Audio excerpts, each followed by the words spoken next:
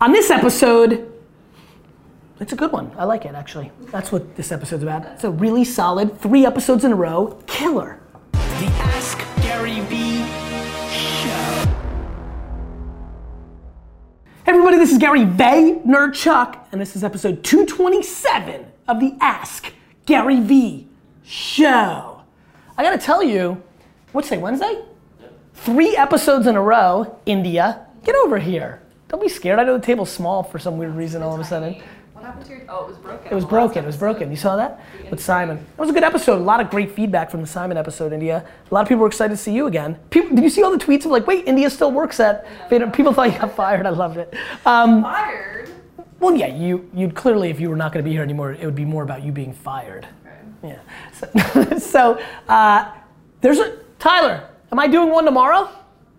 What? Ask Garyvee tomorrow? Yes. Thursday. No? We gotta sneak one in because I think I can go 5 days this week. That would be huge. All right, fight for it. Yeah, so all things are good. I'm very focused. I feel the shows have been really good this week. Like from the quality of the content, I don't think I've been as entertaining, but I think that the answers have been strong. Obviously the saltiness, oh, by the way, we have to do one tomorrow because I have to give my Jets prediction. I had a strategy of not doing predictions this year. It didn't work week 1. So I'm gonna give a prediction tomorrow against Chris Sacca's Buffalo Bills. India, let's get into the show. All right. Yo. What's up with the videos? You guys are Yeah, they're obsessed with them. Who? Do we only do videos now? Did we agree to do that actually? I mean, we've always tried to aim for more videos. All right, we're gonna do a lot more videos. If you wanna get in the show, use the hashtag AskGaryVee and submit more video questions. I'm into it. Hi Gary, this is Jelle from Belgium. First off, I want to start with thanking you for putting out all that content. I've been an entrepreneur for over 5 years now, and I feel like that I'm becoming a better businessman, a better entrepreneur, thanks to your content and insights, so thank you for that. This is my question. I've been working together with a few interns for a couple of years now, and they're always around 21 years old, and I feel that they're lacking 2 important skills. The first skill is critical thinking or self-criticism. They should think about what should I do first and what next. Why am I advising this? Is what I produced really good enough? And the second skill is taking ownership. When all given tasks are finished, do they start thinking about what the next best step could be? Do you have any idea how I, as a boss, as a guide, can help them develop their skills? Thanks. Yeah, listen, I think that the answer to your question is the critique that you are putting on them. You are critiquing them for this kind of thoughtfulness, critical thinking, and then action and taking the initiative and being on the offense.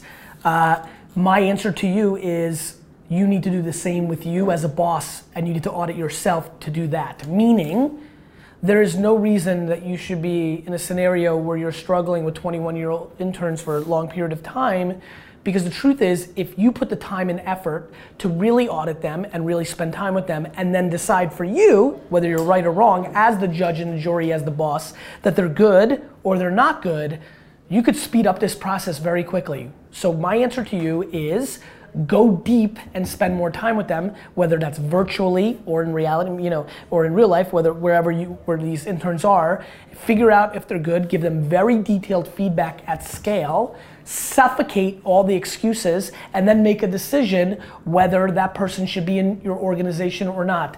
For me, if I wanted to know if anybody here should be in my organization or not, it would literally take me 2 days. Like, you just make it the thing you do today. Today, you should decide if these interns are capable, have the talent and the capacity to deliver on your expectations or not. Have you been clear in them?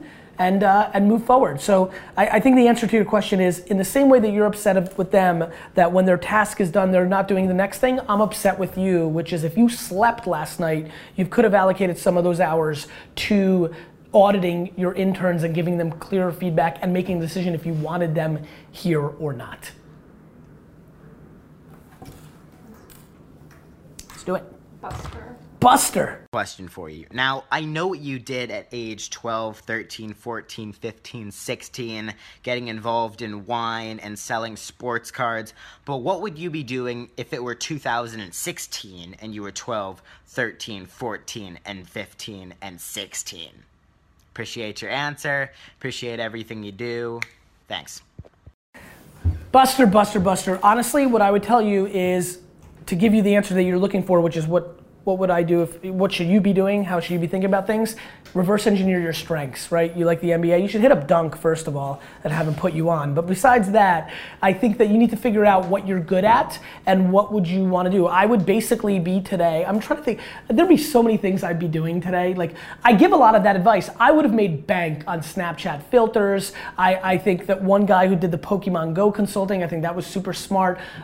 Having the internet to buy and sell, I'm a salesman. Buying and selling, just buying stuff on, in Asia and remarketing in the US. I think I'd be doing pretty much everything I was doing at scale. So because when I was growing up, sports cards are what people collected, I would just be focused on whatever that version is now. Sneakers, I'm telling you right now, my stories of Toys R Us and garage sales would be waking up, at 1 in the morning and standing in line at a Soho sneaker store to get that thing flipping. Like, I would be doing a lot of that. And so, I think the truth is, Buster, I'd be focusing on what I was strong at. And what I think I'm really good at is buying and selling. I did that with stuff my whole life. Now I do it with people's attention and the end consumer's attention. That is my strength, and I would double down on that. You, my friend, need to figure out what you're best at. Is that making content on social media? Is that being a charismatic personality that I think was shining through in that question? Is that being a salesperson, buying, selling stuff, connecting with people? When you're 16, you have time. Like, Jesus. Remember when you were bored? Remember when you could do that? Andy, remember when you were like, I'm bored? Like, you don't have that kind of time when you grow up. And so I would take advantage of that time because that is the asset. Remember being bored? Yeah. That was good times. From Brandon. Brandon. Hey Gary, my name is Brandon, and I'm social media manager for a digital magazine app in Midtown Manhattan called Zinio. Looks a little something like this.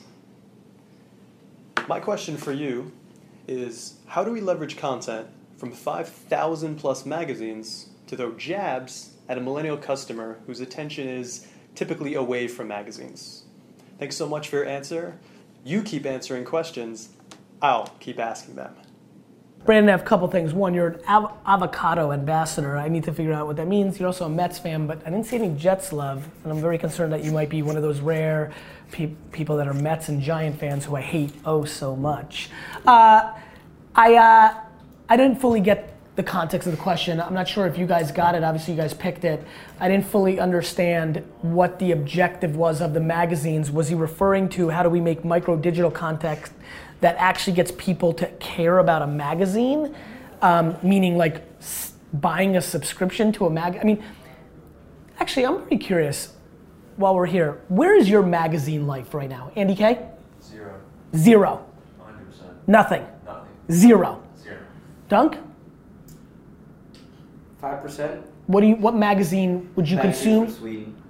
And Swedish magazines that you read? Fashion magazines, yeah. That you'll look at. Look and read. So that comes to your home and you'll do that.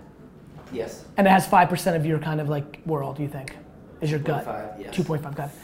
D-Rock? No. Zero. Other Tyler? Maybe like 2 or 3. Like what do you consume? Like photography and design magazines a little bit. You'll flip through it a little bit. Yeah. How about compared to how about compared to 24 months ago? Even less? Even less. Dunk? Compared to 24 months ago, even less? Same. Same? India? Subscribe to a couple. No, less. Less. India? Same, like a couple. What do you have? The New Yorker and then like an art magazine. Playgirl? I'm kidding. Why do you tease me? Because I like you. So what do you, so the New Yorker? Yes. And do you read that? Yeah. And it's not just collecting, like do you think you read as much New Yorker today than you did 24 months ago, 36 months ago? Same. And because there's a scenario where you like it, like weekend morning coffee kind of thing, or? Subway magazine. Perfect Subway, got it. Look, I think, that's obviously a small focus group. I just think it's I mean, if you were talking, and I don't know Brandon F, so that's where I'm gonna have to go. If you're talking about the notion of what kind of content can we put out, jabs, in an ecosystem that is gonna get millennials excited about then going into the magazine world and subscribing to a magazine, I think that's a lost cause. I really do. And I think the magazines that have anybody's attention right now, I bet you, if we could take these three wonderful people's brains and put them here and dissect how they cared about the Photographer magazine, the New Yorker, and these Swedish magazines, it had a lot more to do with what those brands did to them 10, 15 years ago, and that's the problem. They thought these were cool magazines when they were in junior high. They were around in the house. The New Yorker's an iconic thing. Like, I think it's a very difficult proposition, and as digital and mobile devices have become more magazinized, AKA photos have become such a foundation of the way we consume the internet versus written words of a decade ago, I think you're fighting an uphill battle, my friend. Sometimes gotta hear that, you know? Yeah, just, yeah. Hey Gary, I'm Sam. I'm from Nigeria. I'm living in San Francisco. He said I'm soft. And my question for you is, were you too soft to start a mobile development agency, bruh? Was that too hard for you, bruh? Bruh? That's amazing. I love that whole, are you blank? Do you even lift, bro? So did he say, am I too soft to start a mobile Development agency. I want to say, I want to fight you, is really what I want to do. But yeah, I mean, look, I think that to answer it in a straight way, the reason building a development shop in a genre is not interesting to me is that I would, if I was to build a development shop in a meaningful way right now, I would build a messenger development shop way before I'd build a mobile app shop, bruh, because I don't care about, 2016, legacy software. To me, the reason I built the company I built is that unlike a VCR or a video game console or a cell phone or virtual reality, messaging is tried and true. The mechanism that delivers it gets killed eventually, right? So the guy, caveman Rick, who took a rock and carved it into the cave, he was messaging and communicating, right? But the platform of the day, where the eyeballs were inside the cave. And the smoke signals, and the written word, and a telephone, and a television, and a movie theater, and a cell phone, and a VR world, and apps within a cell phone. And so, bruh, the reason I didn't go with a mobile development shop is it was just too small. And I needed to win the communication game infrastructure that I can deploy against any mechanism that delivers the story, bruh.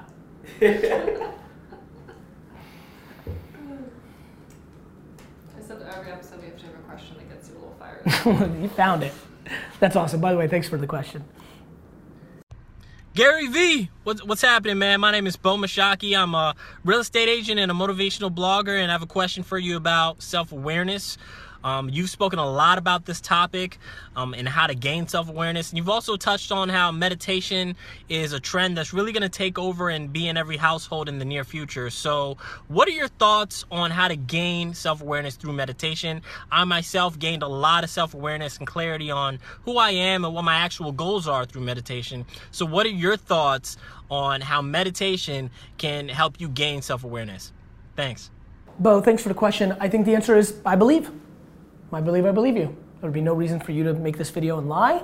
I believe that there's a lot of people that are gonna gain it. I'm a very, very, very strong advocate for way more discovery by the human race around understanding the brain and mental health, mental fitness, mental.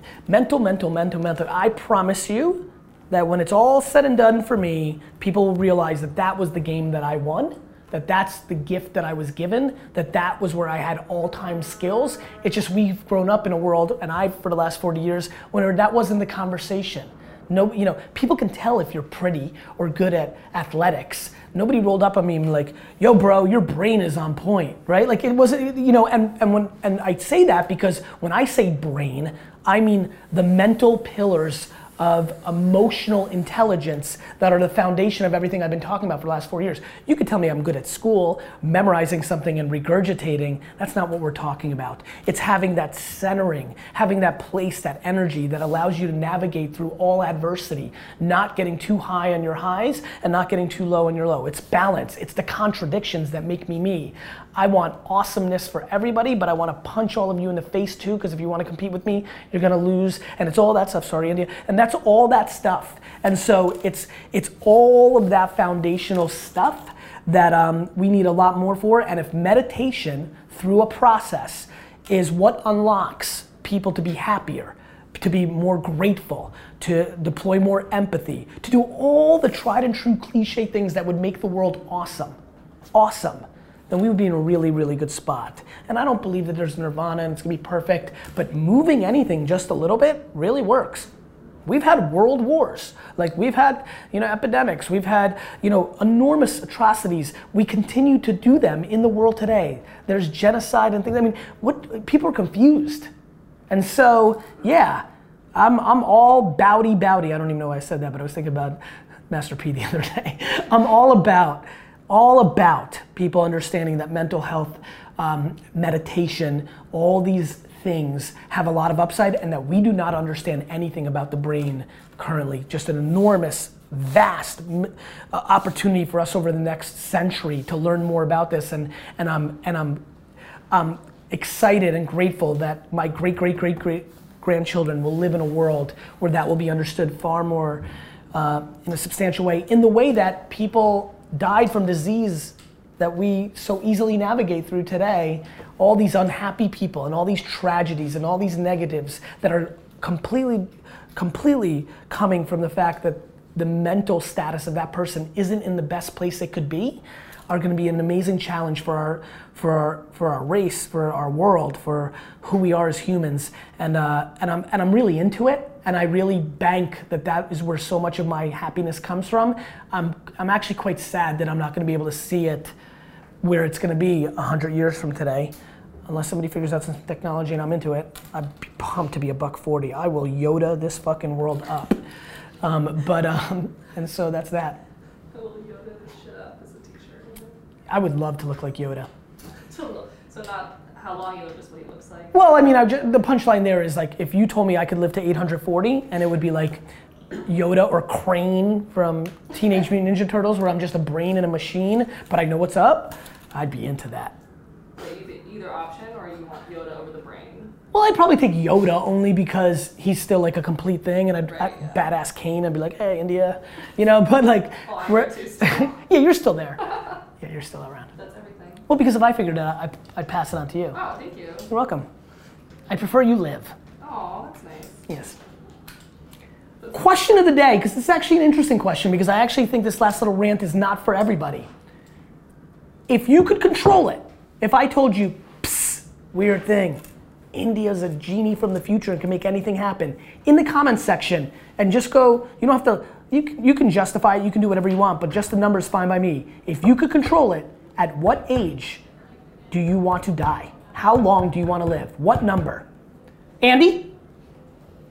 On the spot, let's go, quick, let's go. 120. Dunk? Infinity is the only non-answer allowed. 140. 140. Yeah. Other Tyler? 150. Only 500. No, I'm like 100. 100. Yeah. You're so that. That was, I would have bet the farm on that. You're counterculture, like, oh, I don't know, it's right. I don't know. Mine's So bad. I think mine would be 888. Not sometimes that. You keep asking questions. I'll keep answering them.